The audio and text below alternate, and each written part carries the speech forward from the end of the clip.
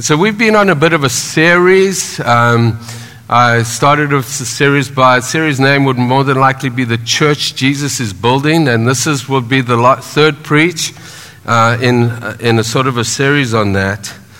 And so I want to just speak into a bit more about that, what I believe Jesus is wanting to do in and through us, not only as Oceanside, but through the church that He is building. And so one of the things, if you look at our vision statement, is very easy. It's to know Jesus, and we'll speak about that a little bit more, and to make Him known.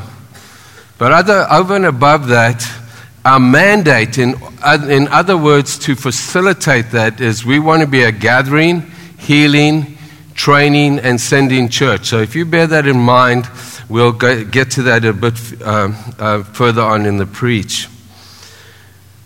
Just in this recap, I just want to recap a few things that we looked at. And we looked at Luke chapter 3 and 4, and we saw the account of Jesus and the beginning of His public ministry. In Luke 3, 21, 22, Jesus is baptized in the river Jordan, and as He comes out the water, the Holy Spirit comes upon Him. He was 30 years old. He had been waiting for His time to come. He gets baptized, and the Holy Spirit comes upon Him.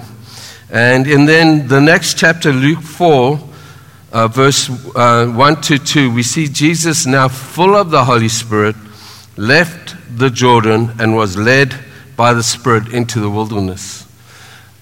First and foremost, I want to say that we are spiritual people. We are people who are born again, have the indwelling Spirit, and we believe in the power of the Spirit working in and through us. And it's the anointing that comes upon us that breaks yokes and sets people free.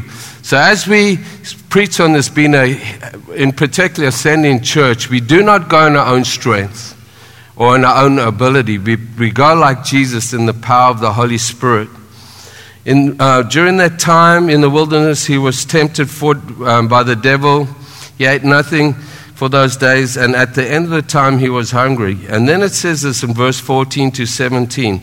Jesus returned to Galilee in the power of the Spirit, and the news about Him spread throughout the whole countryside. So Jesus is baptized in water.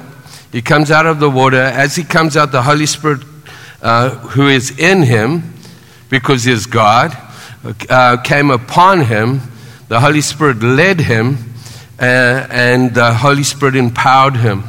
And the reason this happened in Jesus' life, because on earth, although He was fully God, He operated as fully man.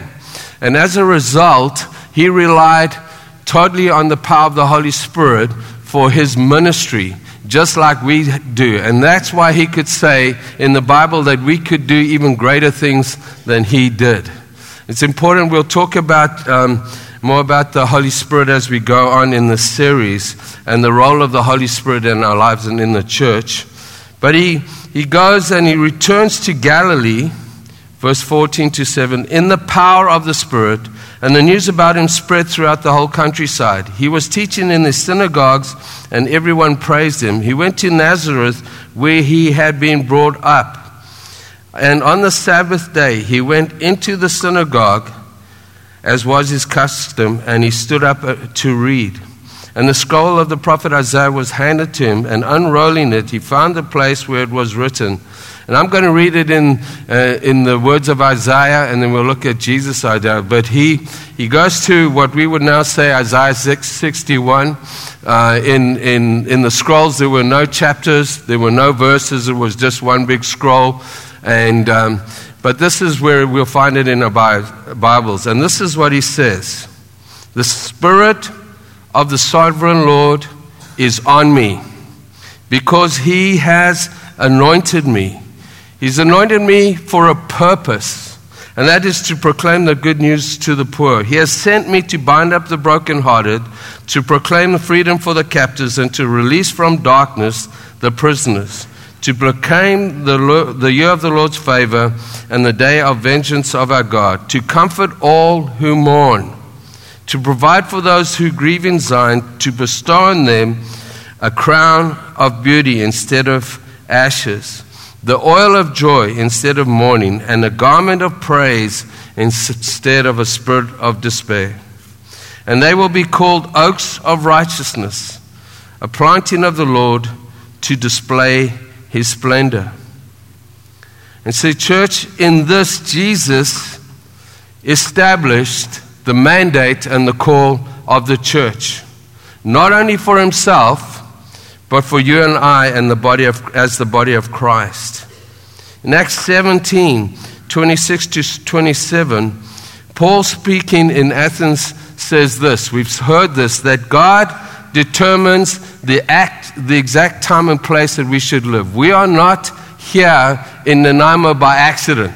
You might think that, and maybe circumstances drawing us here, but he, in his word of God, determines where we should live. And as the body of Christ, he determines where we should live for a reason and for a purpose, not just to have a wonderful life and enjoy the place and all of those amazing things. And this is what he says as he's on Mars Hill in Athens. He's given an account of the gospel.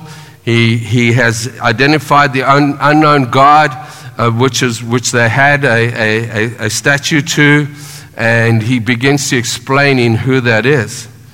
And this is what he says in verse 26. From one man he made every nation of men, that they should inhabit the whole earth. And he determined the time set for them and the exact place they should live. Isn't that amazing?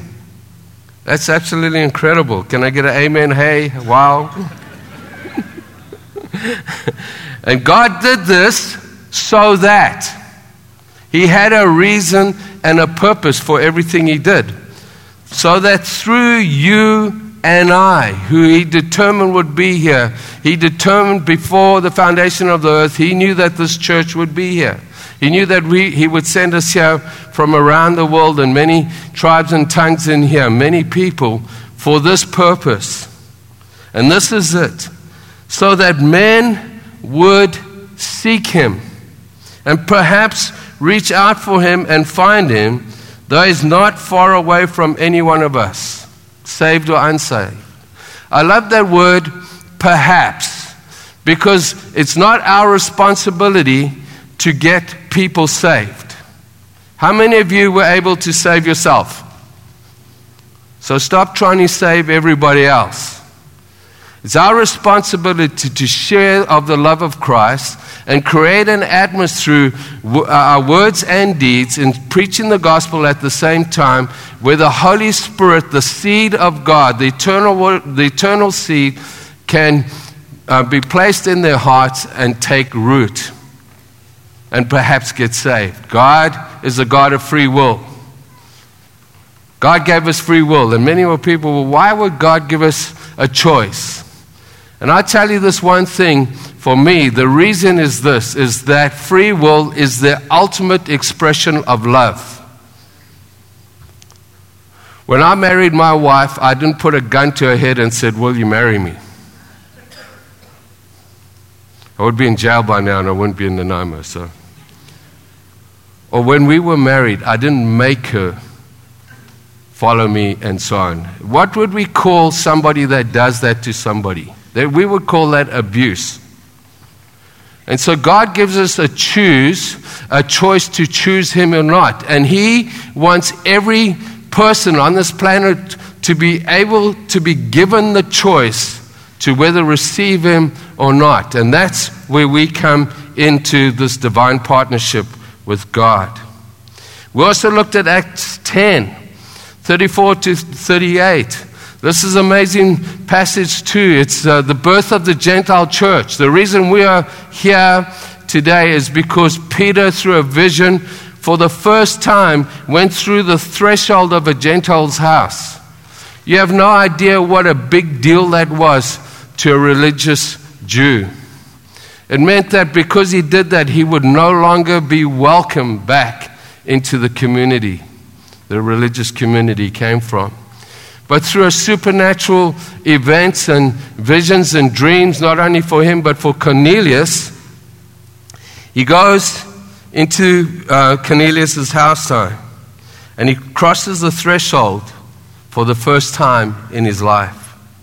And while speaking, he finally comes to the realization that the gospel is not only for Jews, but for all nations, for every tribe and tongue. Even though Jesus had spoken of this many times, he finally got what Jesus was speaking about. He's a slow learner, like me. Sometimes I have to hear it again and again and again, and that's like preaching. I'm at the place now when we begin to see the fruit of what we're preaching on, that will be a time to move on, because the words can get lost in the busyness of life. And we know that he had heard this again and again, but it had not taken root in his heart and in his mind. Peter says, wow, I now get it. I now get it. And in Matthew 24, we see Jesus speaking to the disciples about the end times, and he says this, that this gospel of the kingdom, that's an amazing thing. Gospel of the kingdom is a little bit different to sometimes the gospel we have, because the gospel of the kingdom is about the king and his kingdom and how we can line up with him, and not how he, the king, can line up with us. And so he says the gospel of the kingdom will be preached to all nations as a testimony to all nations, and then the end will come. How do we know when the end will come? When the gospel of the kingdom has gone to every tribe and tongue and nation. And I believe it's not only through internet and through all of this, but through personal witness of people into those areas. And we are getting closer to that. But God is so committed to see as many people come into the kingdom that he will even hold back the return of Jesus. Often we're spending time, when's it coming, what's the signs of the time, and we need to, I have no problem with, we need to rightly divine the word of truth, and the book of Revelation is extremely important. But how much time is taken up trying to find the time and the date, instead of reaching out and in our own way accelerating the kingdom of God coming on earth? How many of you would love to see the kingdom of God come? Amen. A few of you. The rest of you, if you want to give your heart to the Lord Jesus Christ, this is a good time to do it. In Acts 1:8, just before this, and we're going to look at Acts 1:6-8, they are asking Jesus, he's just about to ascend into heaven. He's like on the launching pad. And he's there, and this is his last conversation with the disciples. And he's there, and they're asking, so Lord, are you going to come? When are you going to restore the kingdom of Israel? They're still thinking it's just about Israel. And Jesus says this to him. They gathered around him as he called them to himself. And he says this, Lord, are you at this time going to restore the kingdom of Israel? And he said to him, it's not for you to know the time of dates the Father has set by his own authority of his return. We can have an opinion on it, and we can read it up and so on. But while we are so wrapped up in the time of dates, people are not hearing the gospel often. And the amazing thing about this for me is Peter and Paul and the disciples felt that Jesus was coming back in their lifetime, because Jesus said he's coming back soon. The problem with soon to a timeless God is, what is it? In the context of eternity, what is 2,000 years? It's a blink. But the interesting thing that we have lost as the church is they had an urgency about them. He's going to come like a thief in the night. It's just going to happen. And there's an urgency, and if Jesus is coming soon, we are 2,000 years closer than what they were. So the sooner is sooner. But there's an urgency. And that Matthew 25, it says God said, I want the gospel to go to every nation, and so that they can have an opportunity, including the nations that God brings to us in Nanaimo. The gentleman there from India, I met him on a walk. He's visiting his family. We had a little bit of a conversation. There he is. He speaks Hindi, and I can't, so his English is reasonably good. And we had this amazing chat. I've decided that I'm going to start chatting to people.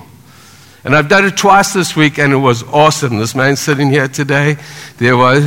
Thank you.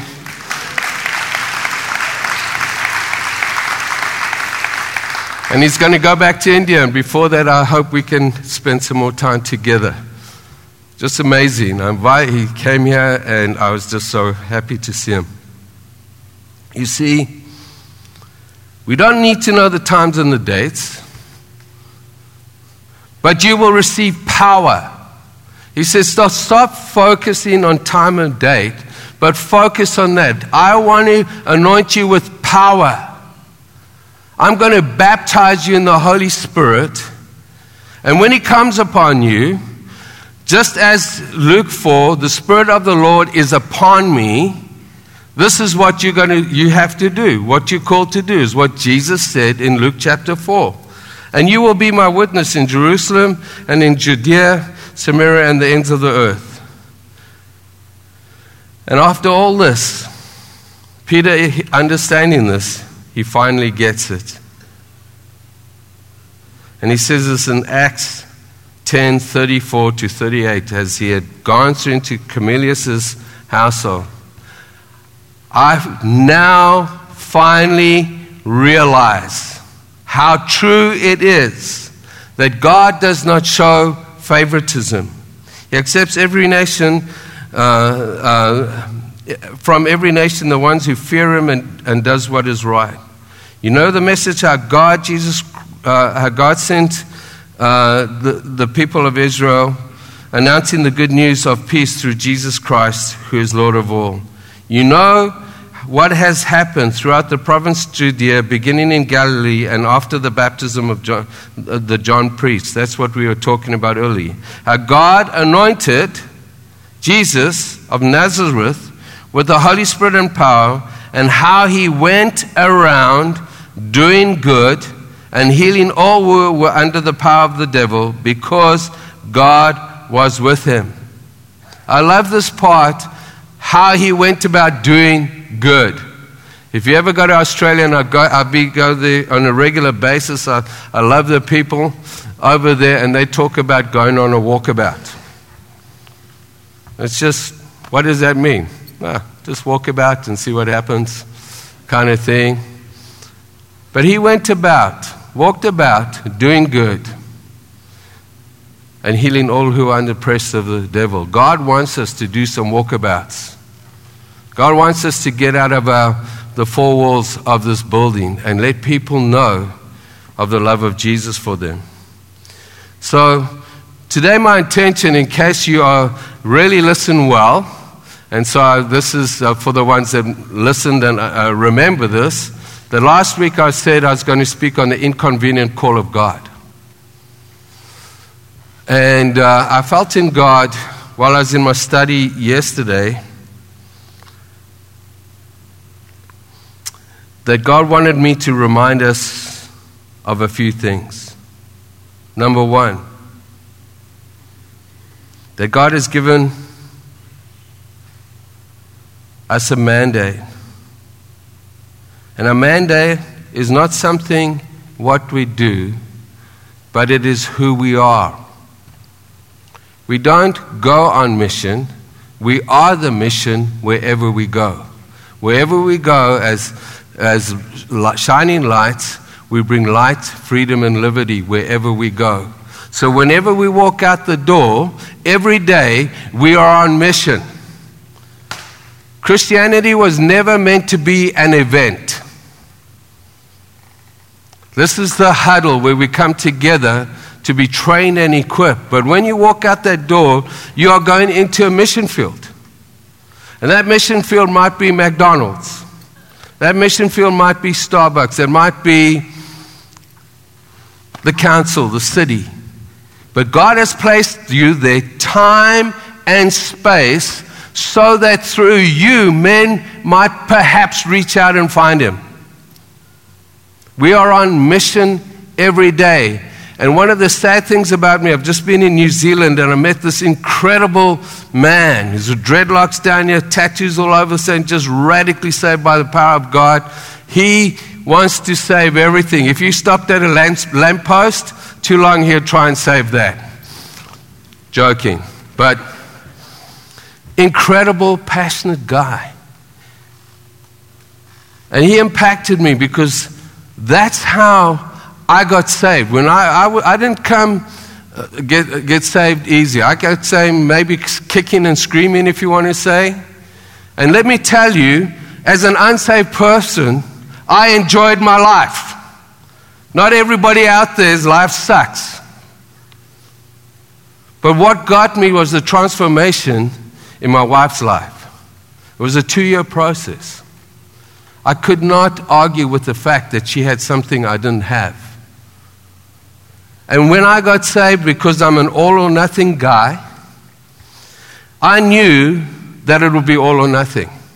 That's one of the reasons I didn't want to get saved for a while, even while I knew I should by that time.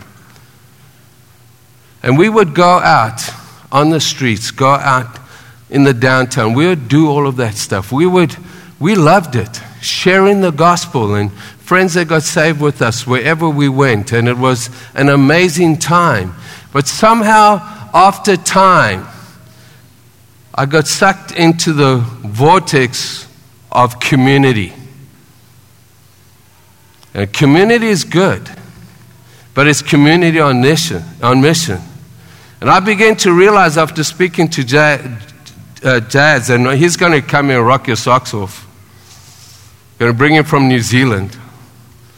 And in speaking to that, I realized that I has found my identity, was finding it more in community than on mission with Jesus Christ. We do community so well. How many of you know that? And it is a good thing. It's an amazing thing. People come in here, they're loved, they're cared for. And I tell you, if you go to an NCMI relating church, which we are, New Covenant Ministries International, you will find this culture like this anywhere in the world. It will be like Oceanside. It just is how we've been taught to build churches through the apostolic oversight that we were under in the 80s. It's like this all over you go. But when we find all our fulfillment in community, then evangelism gets put on the side because we feel good. We've been here today. It's been amazing. The worship's amazing, all of this. And God says, I want you to have all of this. I want you to gather together. Hebrews 10 says, don't neglect the gathering of the saints. I want you to do that, but I want you to do it for a purpose. And that is to go into your tailor-made mission field. The missions over world are extremely important, and we've got an orphanage in the Congo that, through the grace of some of the people in this church, was started, and I'm going to be in Haiti in January, and places. I love those contexts, but I need to be missional here. The majority of us will not go out there, but all of us are called to be missionaries. And so that's where I feel God is reminding us of that. I also felt this, to stop asking why God should use me. Those disciples, some of them seem to be scallywags quite a few times. Peter. Jesus had so much grace and faith for Peter and restored him in such an incredible life. Imagine, he was in a courtyard about this size. He was by a fire. Jesus is the other side and being challenged. And Peter's here and they say, Aren't you one of his? No, no, no, 3 times. And he looks up and there's Jesus there, and he realizes what he's done. He runs out of that door. He decides, I've had it. I'm not going to do this anymore. I've lost it. He goes back fishing. And because he's a leader, I don't believe he was going back fishing for just one time. I thought, I'm going just back to what I know. I've had it. And as a leader, he took half the disciples with him. And Jesus goes and finds him on a beach.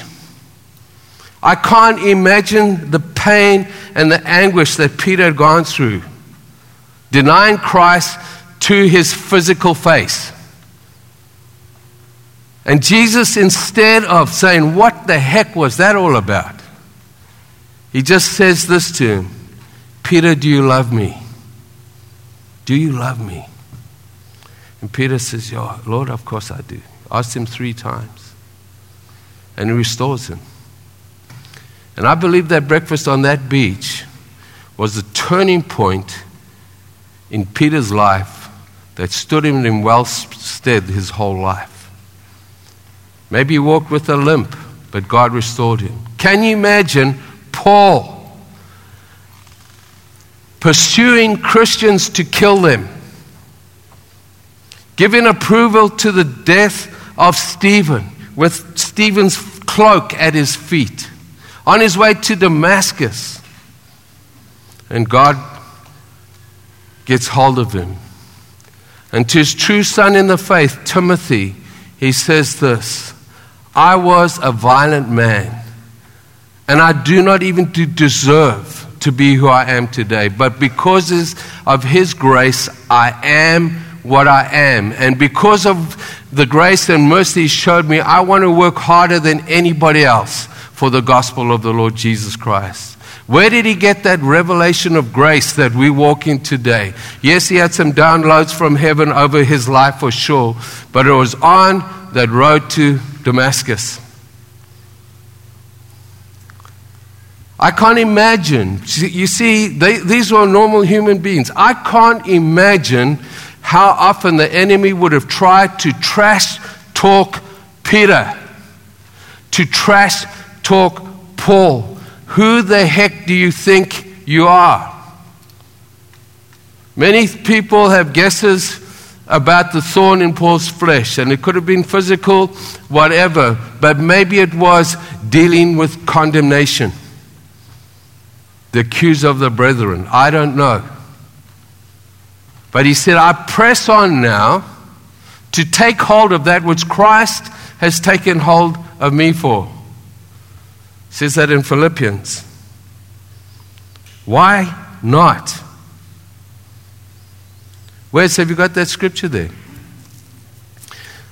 I took the scripture out this morning because that's my editing time, because there's quite a lot that are in my preach. And so I wake up, doesn't matter, 5, 4 on a Sunday, and I got all these notes and I got to put it into it, nothing more than a 2-hour preach. And so in the scriptures, I took this one out. But the amazing thing is I walk into the prayer meeting and Wes reads the scripture. So I felt that maybe God wanted us to hear it.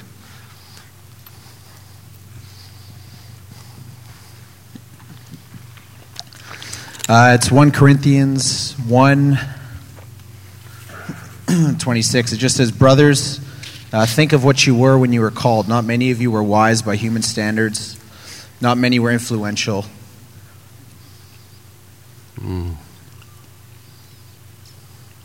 Not many of you were of noble birth, but God chose the foolish things of the world to shame the wise. God chose the weak things of the world to shame the strong.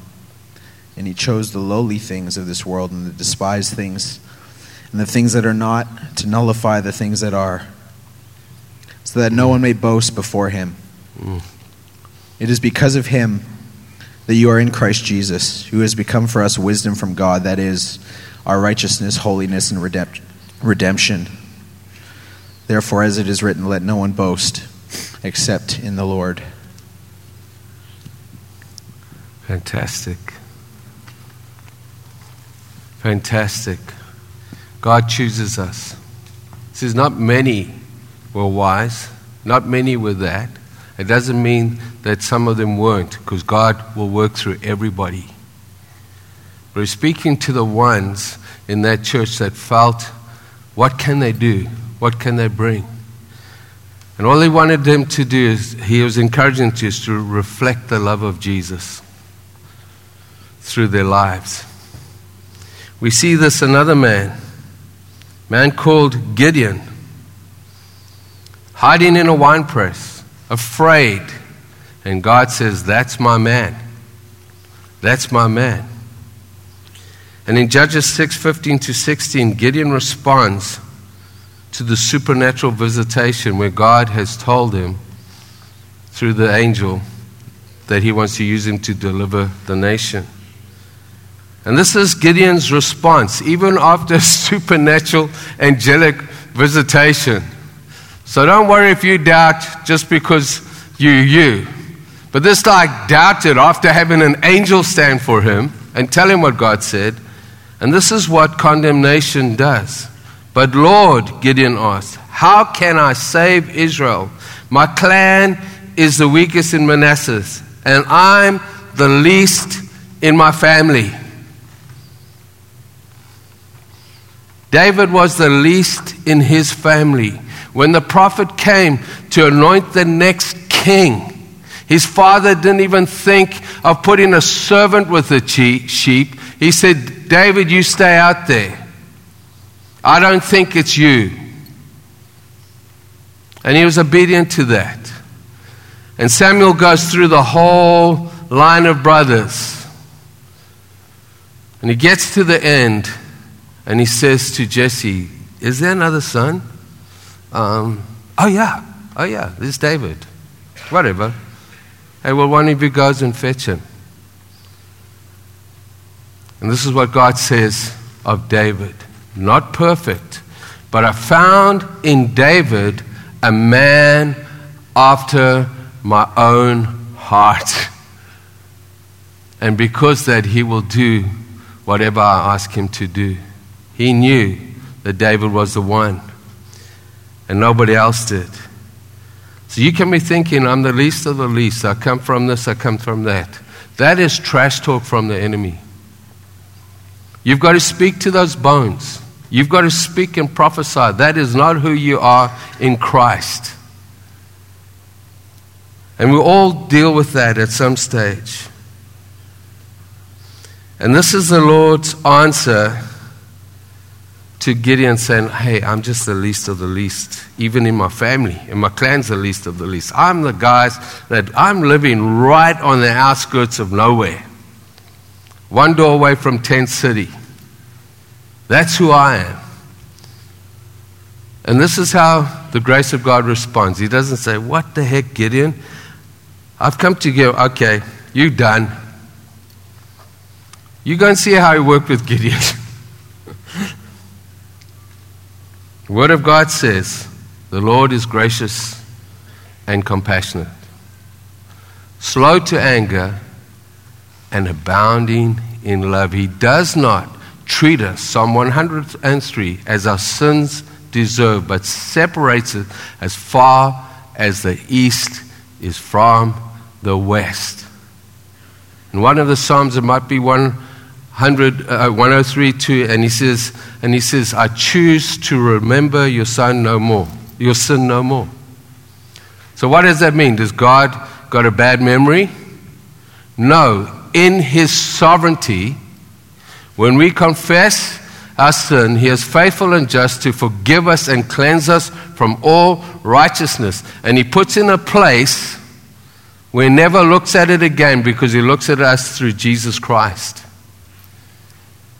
And we keep, because the enemy trash talks us, reminding God of the sin God's already forgiven.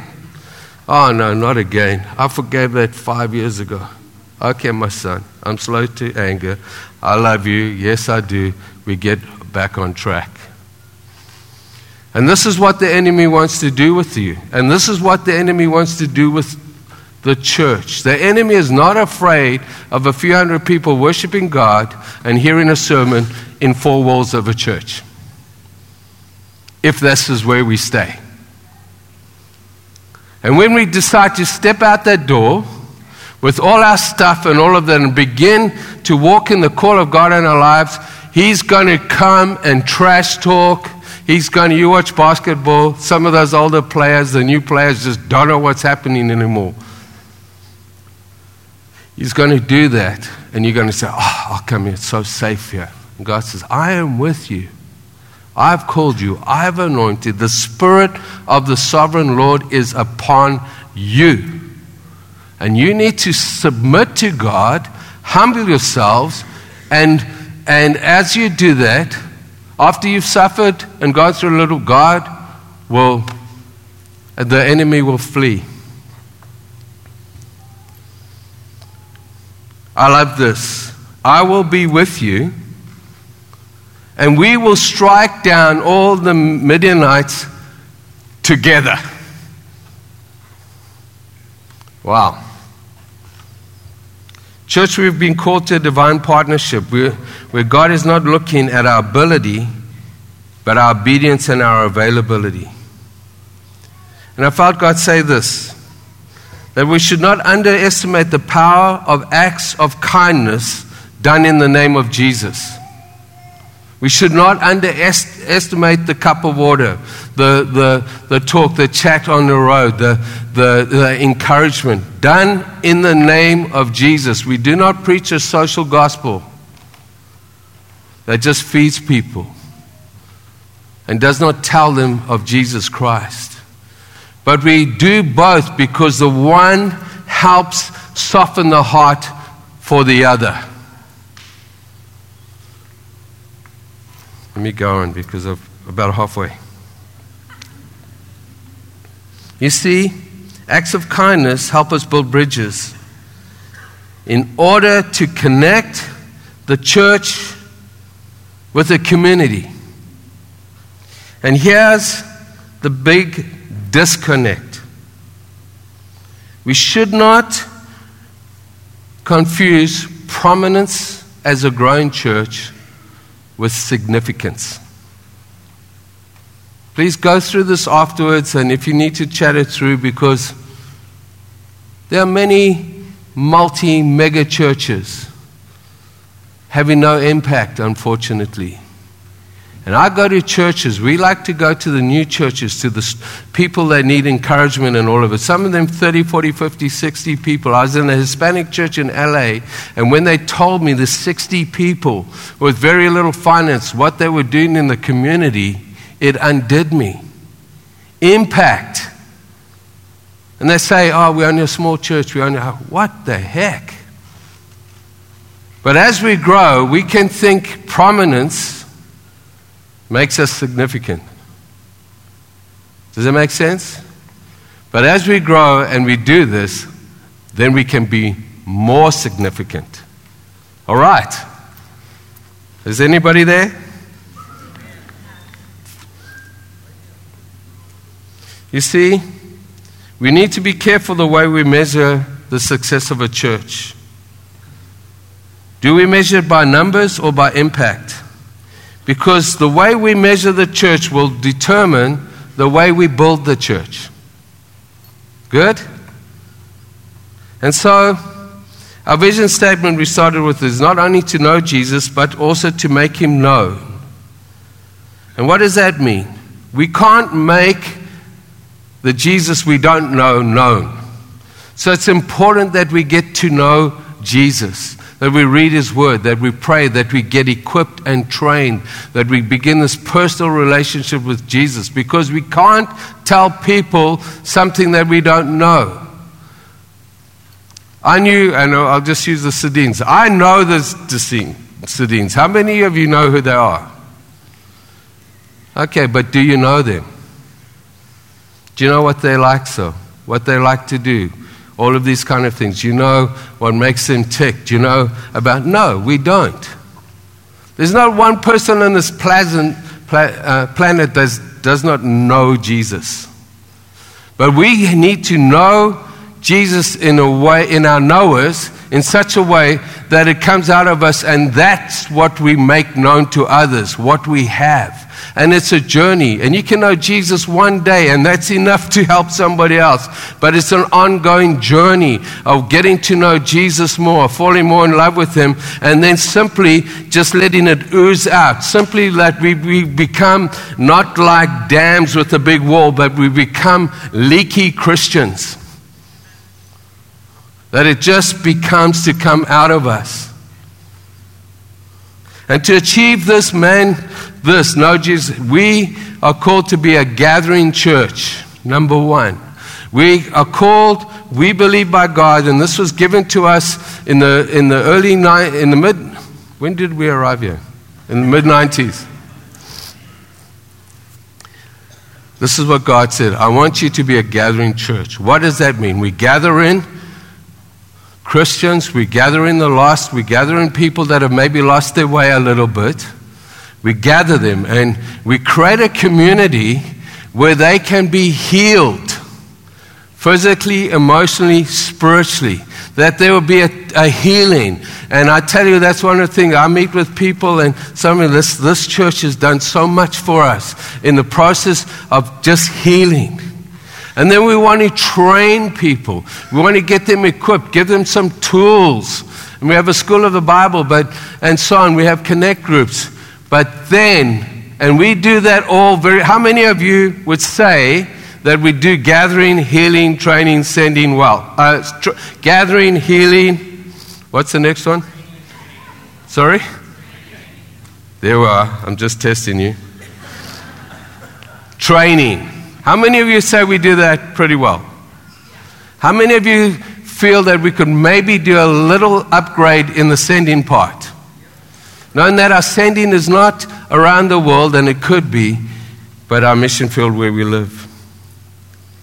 You see, without the sending part, without going to our neighbors and the nations, we'll have very little impact on our city, our nation, let alone the nations of the world.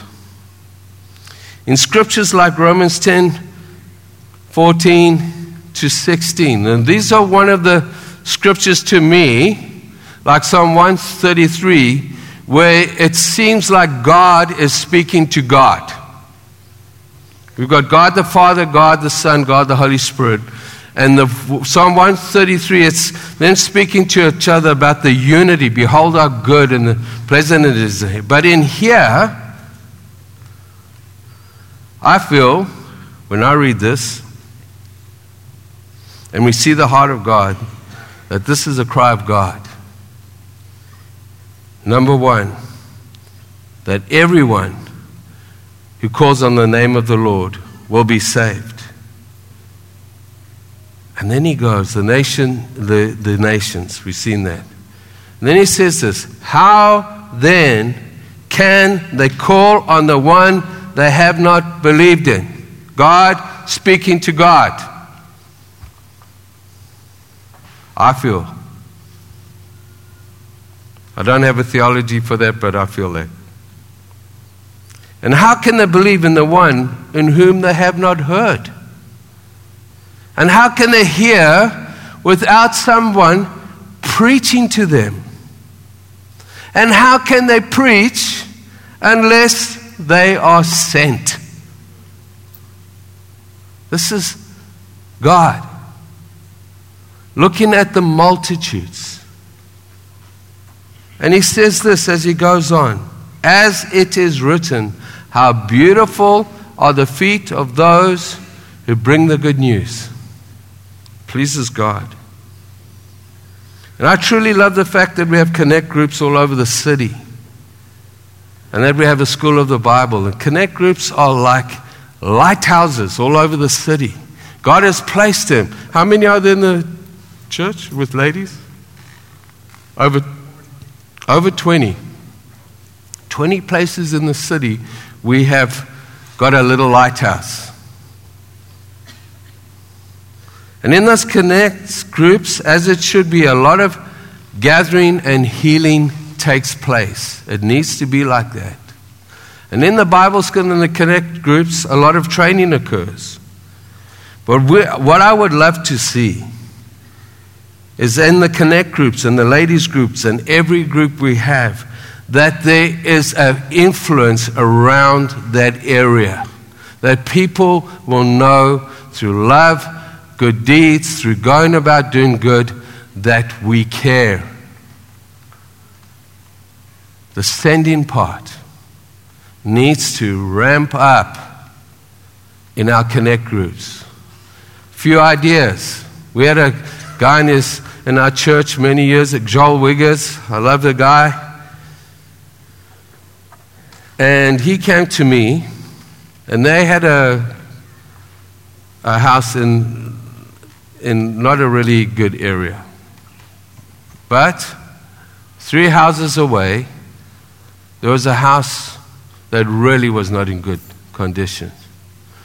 And so, do you know what Joel came and said to me? He said, Mike, do you think you would mind if we go and ask him if we could? He's the most gifted builder, artist that I've ever met. Do you think we as a group could ask him if we could fix up the house a bit? I said, are you kidding me? Can I clone you? They went there. I don't know, there was quite a big home group, 15, 20 people. Sorted out the lawns, fixed the fence, painted the house. And you know what happened in that community? People wanted to know why. People wanted to know why they would do that. So there's things like that, practical things, creative things, art things, whatever it is. But start thinking that way. You see, someone said this: if the world is not our parish, then our parish becomes our world. And in the Gospels, we see Jesus frame his ministry, if we look at his ministry and we really study it, on 2 words: to come to me and to go. That was how he framed his ministry. Isaiah 51, speaking of the coming Messiah, 1-5, says this. We see the invitation to come. And we see this here. It says, come all who are thirsty, come to the waters. You have no money, come and buy and eat. Come and buy wine and milk without money and without cost. Why spend your money on that which is not bread, or your labor on that which does not satisfy? Listen to me. This is a very listen. And eat what is good, and you will delight in the riches of fare. Get ear and come to me, and listen so that you may hear. And I will make an everlasting covenant with you, my faithful love promise to David. See, I have made him a witness to the peoples, a ruler, a commander over peoples. Surely you will summon nations you do not know. The other amazing thing about the nations, like my brother here from India, we can share with them without ever having to go to India. We can go to the schools. We can go to every nation. Not that we shouldn't go to those countries, but God is bringing them to us. And because of the Lord of the God, the Holy One of Israel, for he has endowed you with splendor. And in the final chapter, this is amazing, book of Revelation is closing up the written word of God. This is it. And this is what it says in 22:17. Speaking of what Isaiah had prophesied. The Spirit and the bride say, come. And let the one who hears say, come. Let the one who is thirsty come. And let the one who wishes to take the free gift of the water of life. And if that's you today and you don't know Jesus Christ, I want to tell you that he loves you and he loves you. If you have taken a wrong turn, God is calling you home too. Many of us haven't taken a wrong turn physically, but emotionally have. I've done that, even leading a church. Checked out. God is calling you back to the waters. Come and drink. And if you want to know more about Jesus Christ, please come and see us after you. We can get together and why we serve Him like this.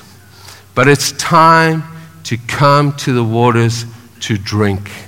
It's time for refreshing to come into our lives. It's time that we get away of the blah, blah, blah. And we get to the yeah, yeah, yeah. And I'm nearly finished. Are you okay with this?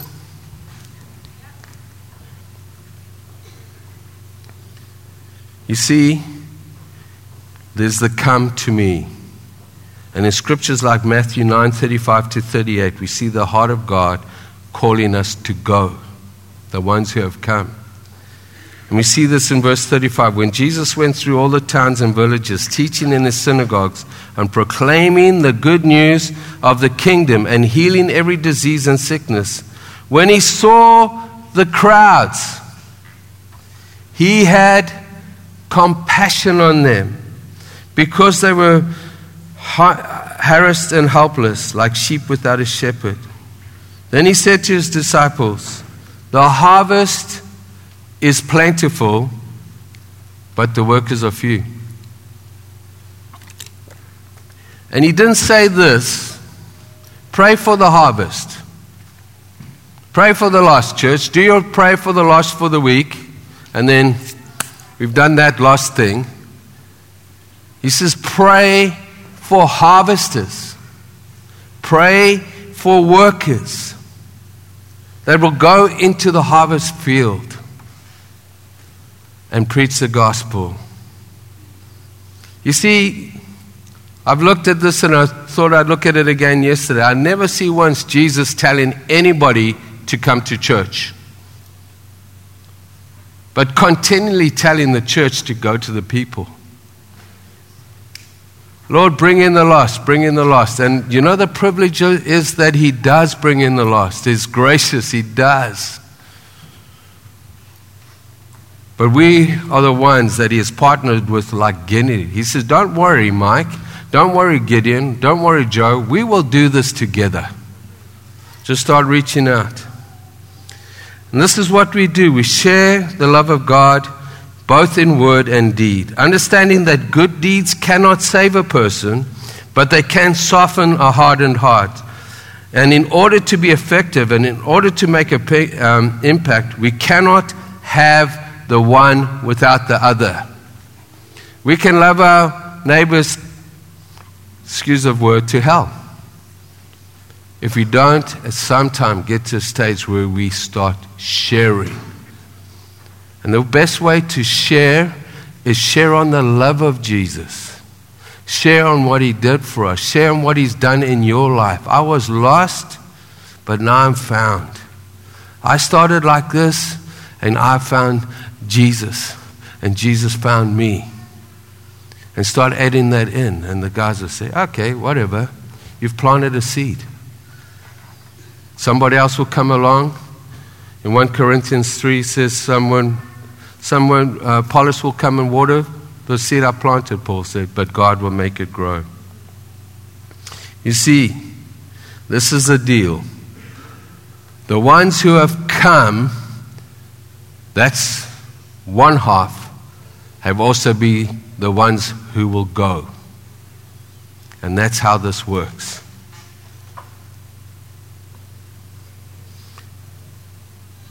In Luke 7:34, there's so much. Please go over this if it's impacting your life, because otherwise you'll have to hear me preach it and preach it over and over again. In Luke 7:34, this is amazing little scripture. Jesus was accused by religion that he was a friend of sinners. Religious people of the day, because he hung out with drunkards and winebibbers. The best compliment they could have ever given Jesus was, yeah, I'm a friend of sinners. That's why I came. That's what I came. And yet, here's the key. He never compromised. We can be so friendly with sinners that they don't know the difference. He never compromised. Did he have a glass of wine? He did. And Jesus turned water into wine, and religious has spent 2,000 years trying to make the wine back into water. He never compromised. He was without sin. He could sit there with a glass of wine, chilling with his mates, speaking the truth. And can I say this? Be sensitive to the Holy Spirit with alcohol or with anything like that, because there's a very big chat that God has to people that stumble people. And so how do you know this? How do you know this? You go somewhere and you just feel, I'm not going to drink here. Oh, whatever, God doesn't mind. It's the Holy Spirit. Maybe somebody there with a drinking problem sees that, and that's an excuse for them to go overboard. And so we go from, okay, no drinking, to, hey, let's all get drunk. It's in the middle where Jesus was, the radical middle, I like to call it. The radical middle. He was without sin. 2 Corinthians 5:21. And yet he was known as a friend of sinners. He wasn't a stranger. He wasn't a passerby. He wasn't a colleague or an acquaintance. He was their friend. He loved hanging with them. And they knew that he cared. And that he was a man of compassion, even though he spoke some very hard words. Even though he didn't compromise in his lifestyle. Even though he said, there's no other way to heaven except through me. Hard things to say. But he never compromised. But people who heard him knew that he cared. Knew that he loved them. Knew that. And they could receive the weight of what he was saying. Without compromising once. If Jesus had compromised once, we would not be here today. You see, the sinners flocked to Jesus and the religious ran away.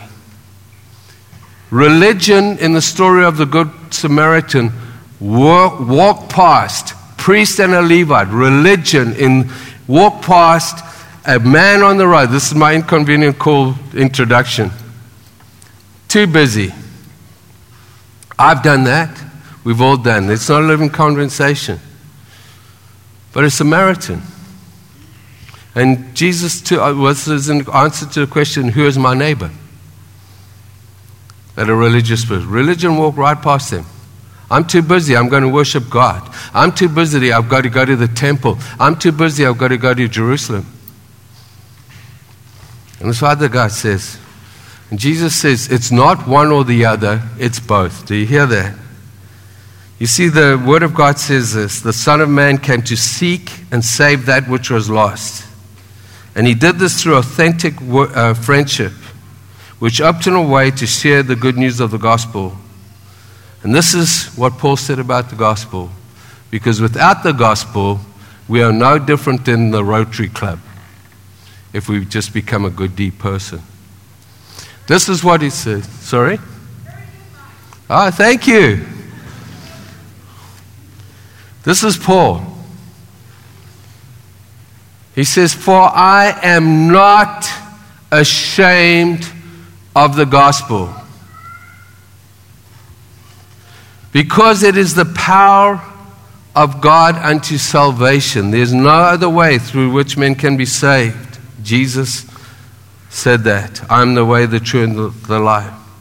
To everyone who believes, first the Jew and then the Gentile. For in the gospel, a righteousness of God is revealed.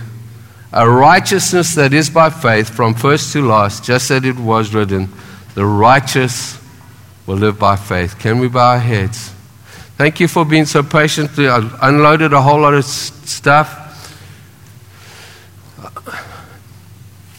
And I ask you, please, to consider, even the home groups, to go through this stuff and pray about it. Ask you as individuals. Ask you to believe that God does this with you together.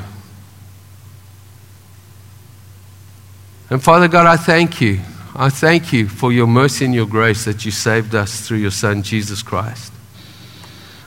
Lord, I thank you, Jesus, that you love and care for us, that you gave your life so that we could live.